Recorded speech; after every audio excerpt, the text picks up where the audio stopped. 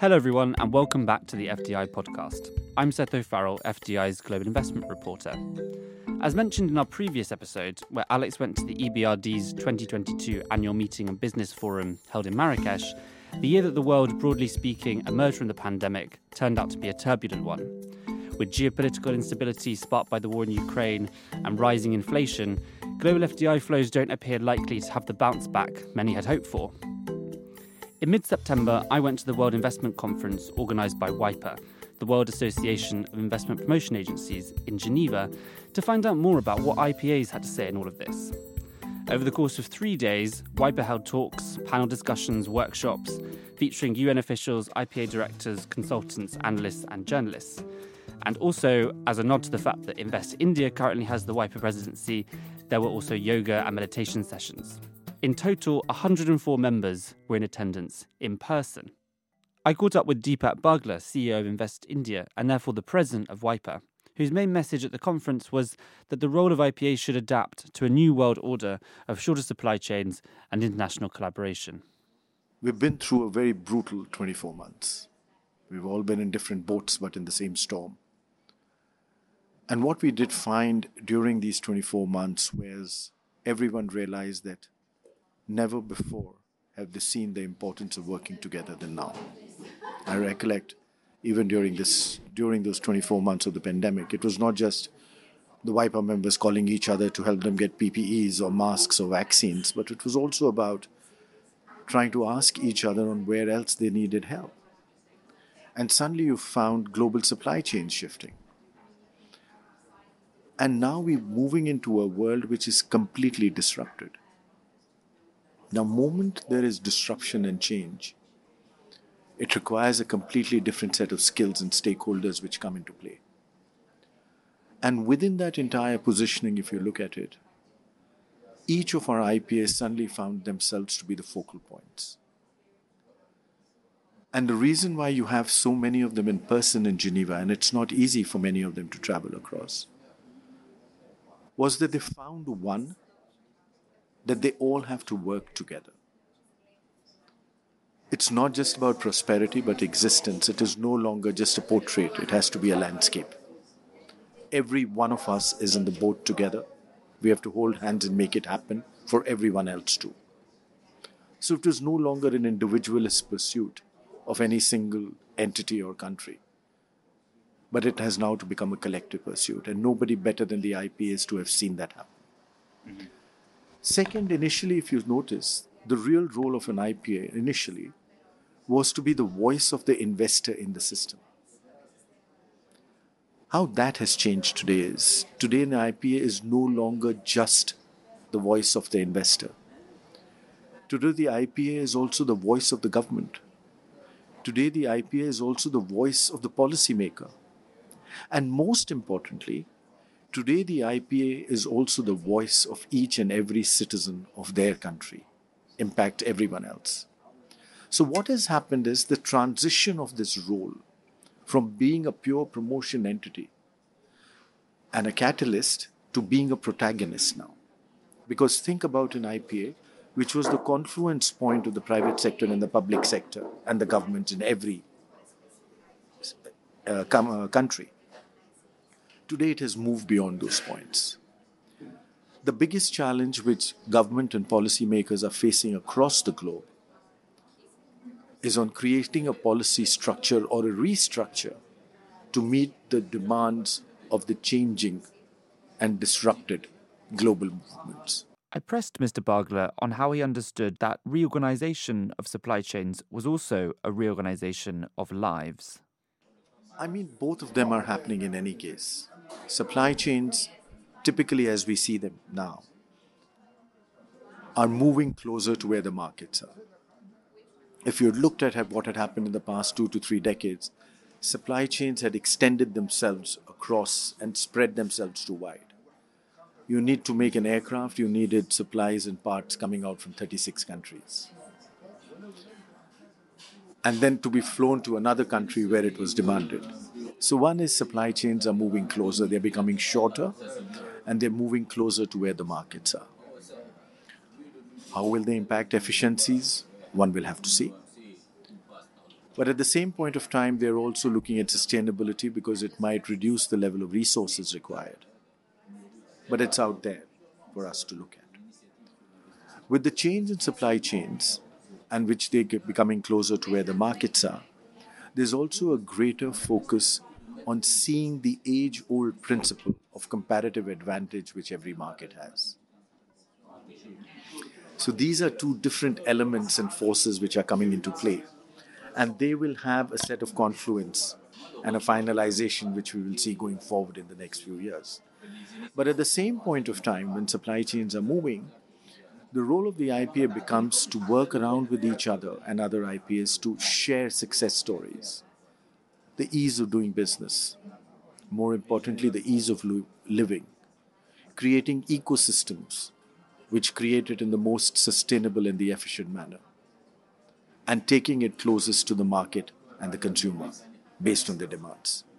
So those are the other elements which are now coming to fore, and we see IPAs playing a very significant role in that. The tagline of this event is IPA shaping the future of FDI. What does that future look like? There's been a lot of talk about how we've moved away from the sort of the globalization years of the 1990s and the 2000s. You even mentioned how the idea of growth needs to be changed, or understanding of that word. What does the future of FDI look like in this context? This is a very interesting point to bring up, because capital flows where there's trust, capital flows where there's opportunity, and capital flows where it gets a return. That is the first element of it. And you will start seeing that happen in a much bigger manner. Trust is going to become now one of the most critical elements with sustainability. With that will be the ecosystem, and as I said, closer to the marketplace. But then starts the other element of it, the competition versus the cooperation. And that is something which you will see developing at different levels, from that competitive element to becoming a more cooperative element, to see that you alone cannot prosper in this world. And that has been the theme of this conference if you really look at it. If IPAs have been in the same boat over the course of the pandemic, they are evidently at varying stages on this path to digitisation, sustainability, and shortened supply chains. They also face different challenges as they sit within different geopolitical and economic contexts. The Ukraine war has impacted many IPAs, especially those in neighbouring countries, but not only. Global inflation remains a persistent concern that few can avoid, and due to the energy crisis in Europe, national governments' ambitions for the green transition look to be a delicate balancing act between sustainability and energy security. I went around the conference asking IPAs three main questions. What are the biggest challenges they face? Is there indeed a trade-off between sustainability and energy security? And if we're at a juncture where the role of IPAs is changing, what does the future of FDI look like? Grzegorz Slomkowski, member of the board at Polish Investment and Trade Agency, tells me that the biggest challenge Poland faces is the Ukraine war and the need to assuage the concerns of wary investors. In Poland, actually, the biggest issue is the war between Ukraine and Russia. And of course, many investors are asking, is it still safe to invest in Poland? And sometimes they came, even CEO of big organizations, just to prove that Poland is still a safe place, which of course is. So this is the first issue. The second, of course, is the result of the war. Outburst of energy prices. So all investors are worried about electricity price, gas price, about shortage of energy supply. So all those issues should be addressed. But of course, it's not only the issue of Poland itself, but also issue of European market. Yeah. And the last one I would say is. It's a difficult question because there are many issues regarding investments, but I think the inflation is the third concern. Of course, it depends on the policy of the European Bank, on the energy prices, on the stabilization of the economy worldwide. So these are the main three issues. But is there a trade-off between sustainability and energy security? Actually, it's a big topic at the moment because all the prices are stick to the gas prices in the European Union.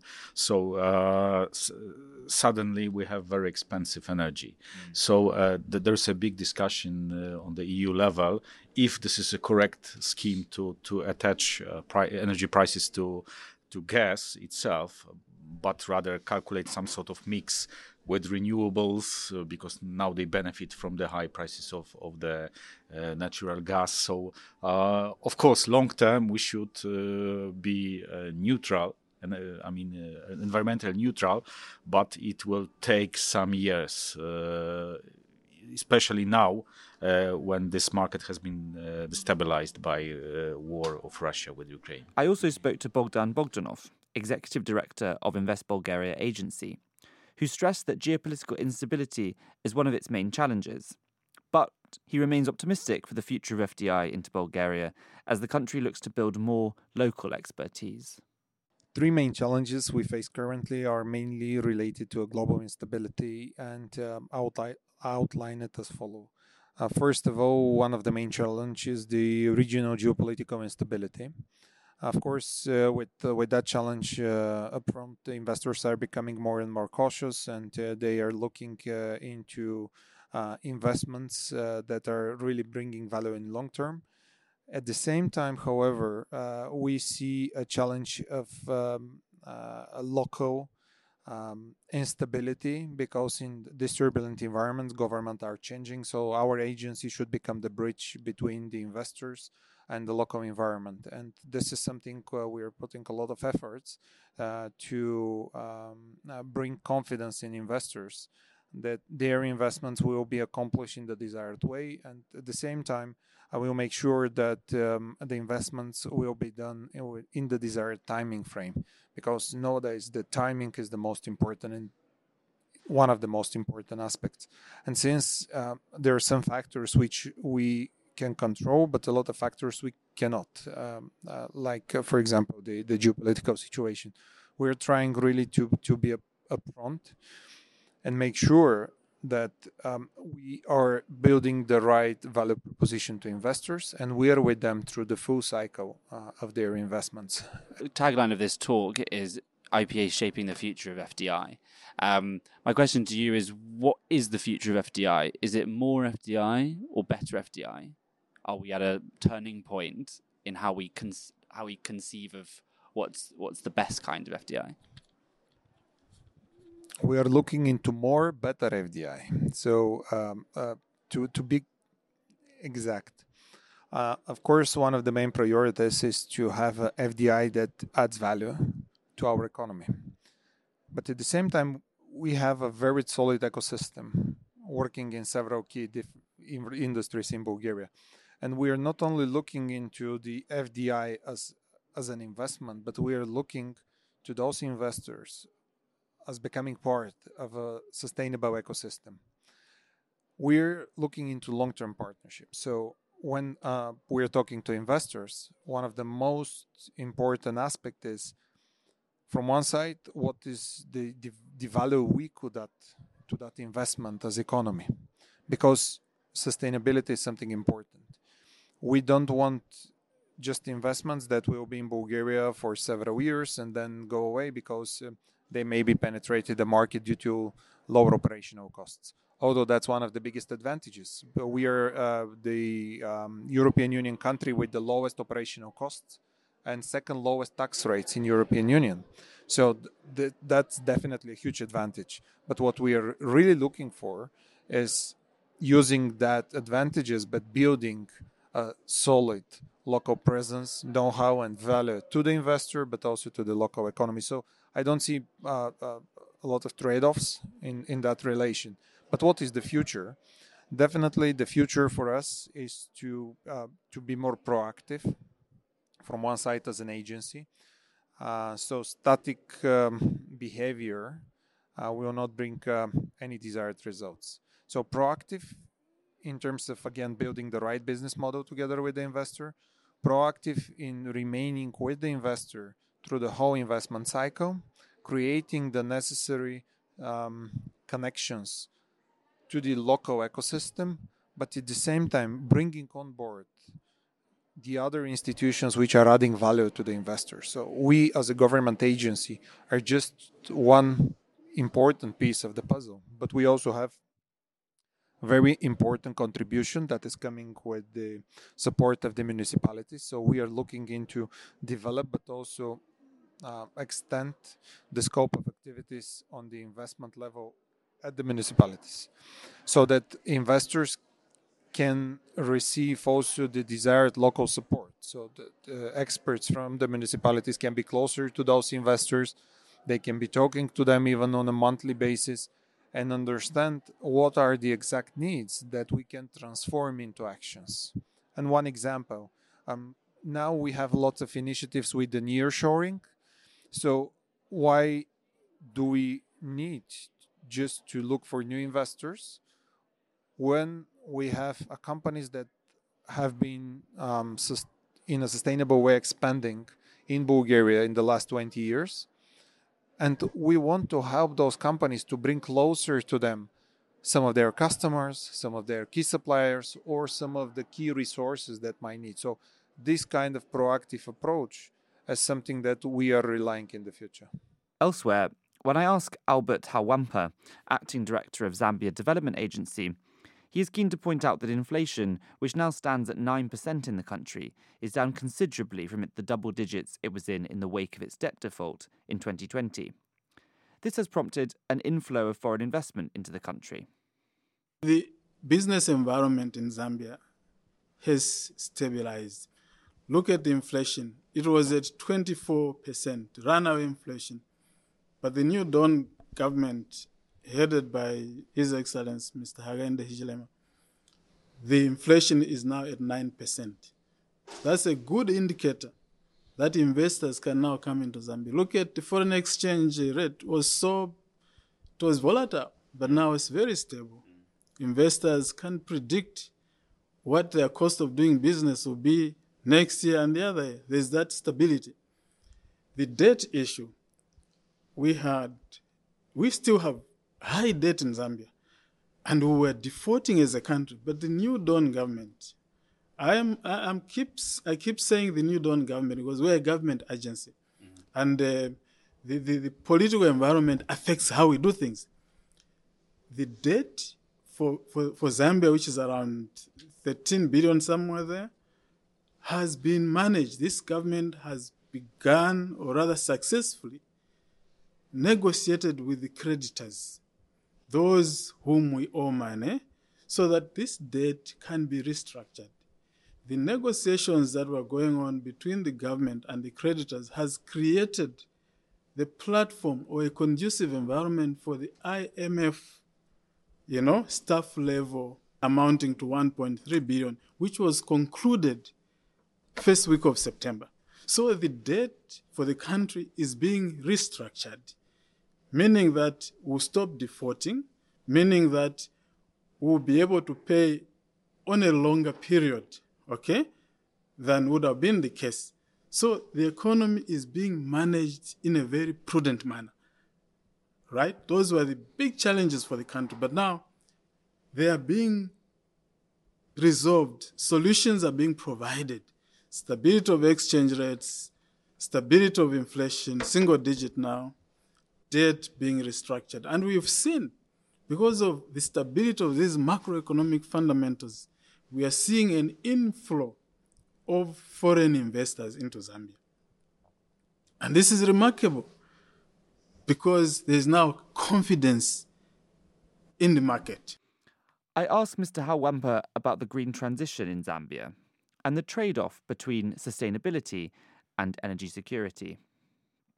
Yeah, of course, there should be. You need energy, but energy should be in such a way that it must be sustainable. It must contribute to the way we mitigate against climate change, right? We need to move away from fossil fuels, the propelled energy. We need to move to renewable energy, green energy, reduce carbon emissions, make sure that we are contributing to clean environment. So as Zambia, we are promoting solar energy, we are promoting hydro-powered energy, we are also promoting wind energy, biofuels. We believe that it's important for a country to invest in energy, but in a very sustainable and responsible manner. Because in as much as we need energy to drive the growth of manufacturing, of industry, we also need to make sure that the future generations must find the environment and the economy in a way that it impacts them positively. So you need both, yeah? But the trade-off is always complicated. But you need to do it in such a way that as we transition from energy that is fossil fueled, as we transition to renewable energy, we need to do it in a very responsible manner, so that in as much as we make sure that industry and domestic consumers have the right amount of energy, we also need to make sure that we have energy that impacts positively the future generations and also the environment. That is very, very important. But how can this be managed, I ask? It's no easy task.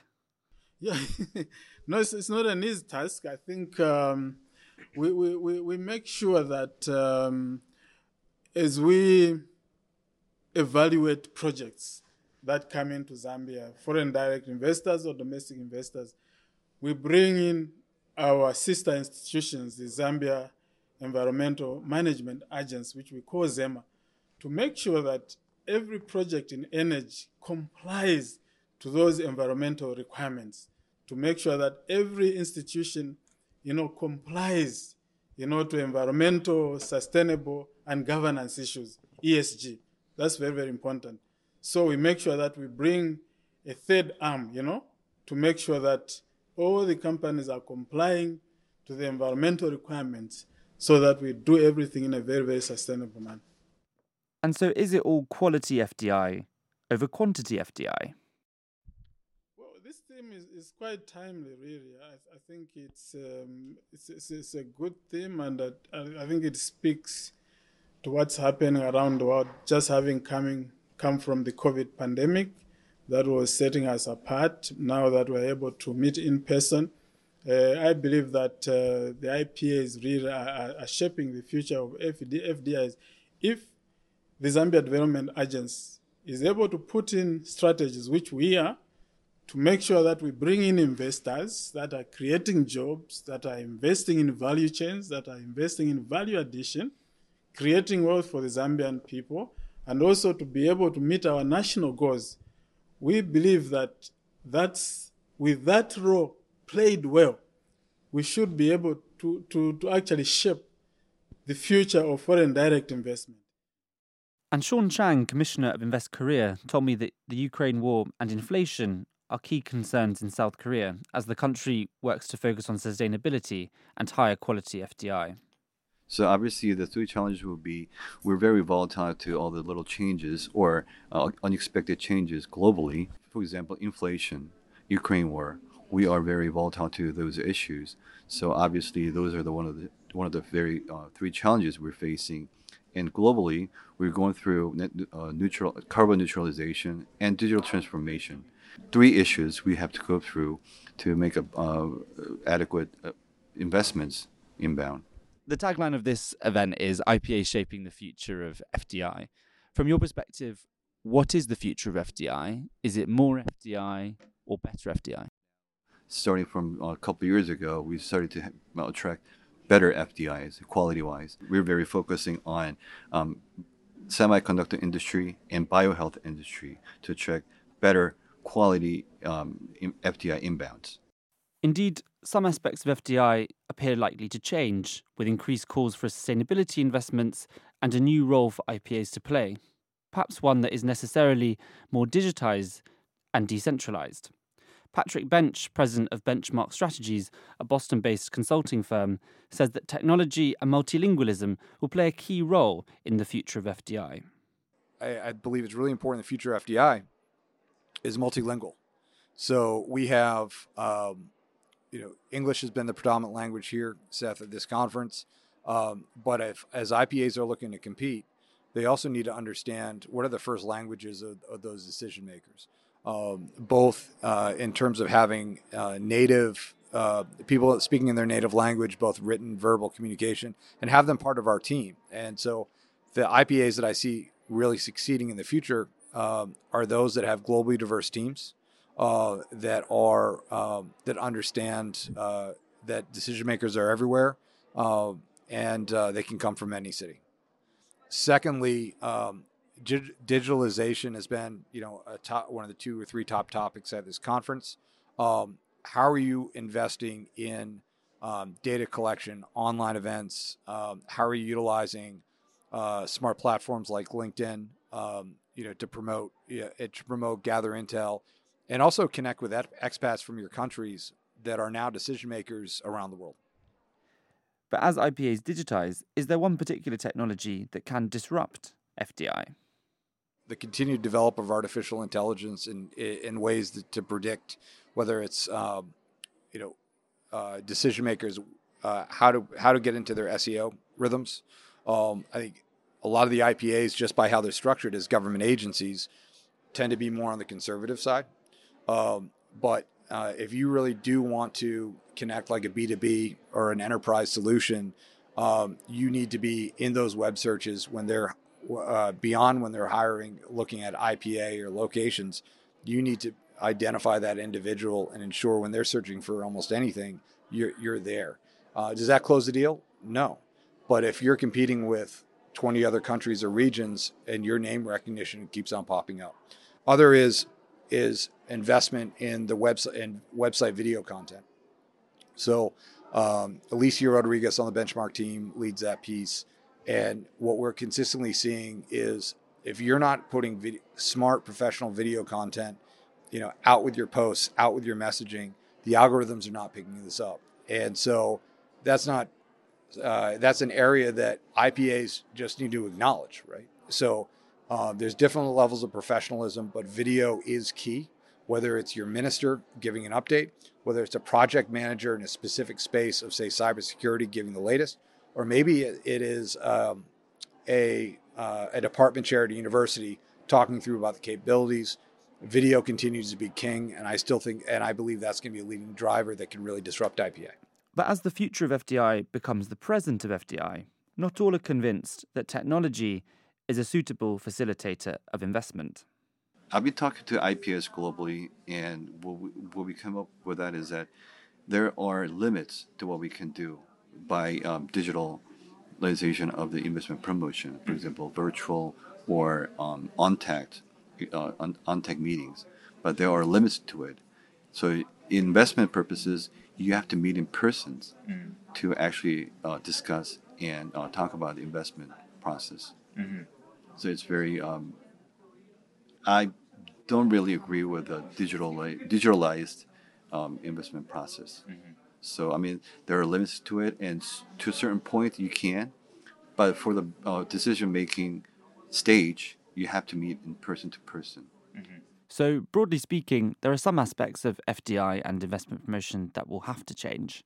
It's clear that we're at a turning point where governments are facing a more turbulent and competitive world, and one with more pressing concerns such as energy security and the green transition.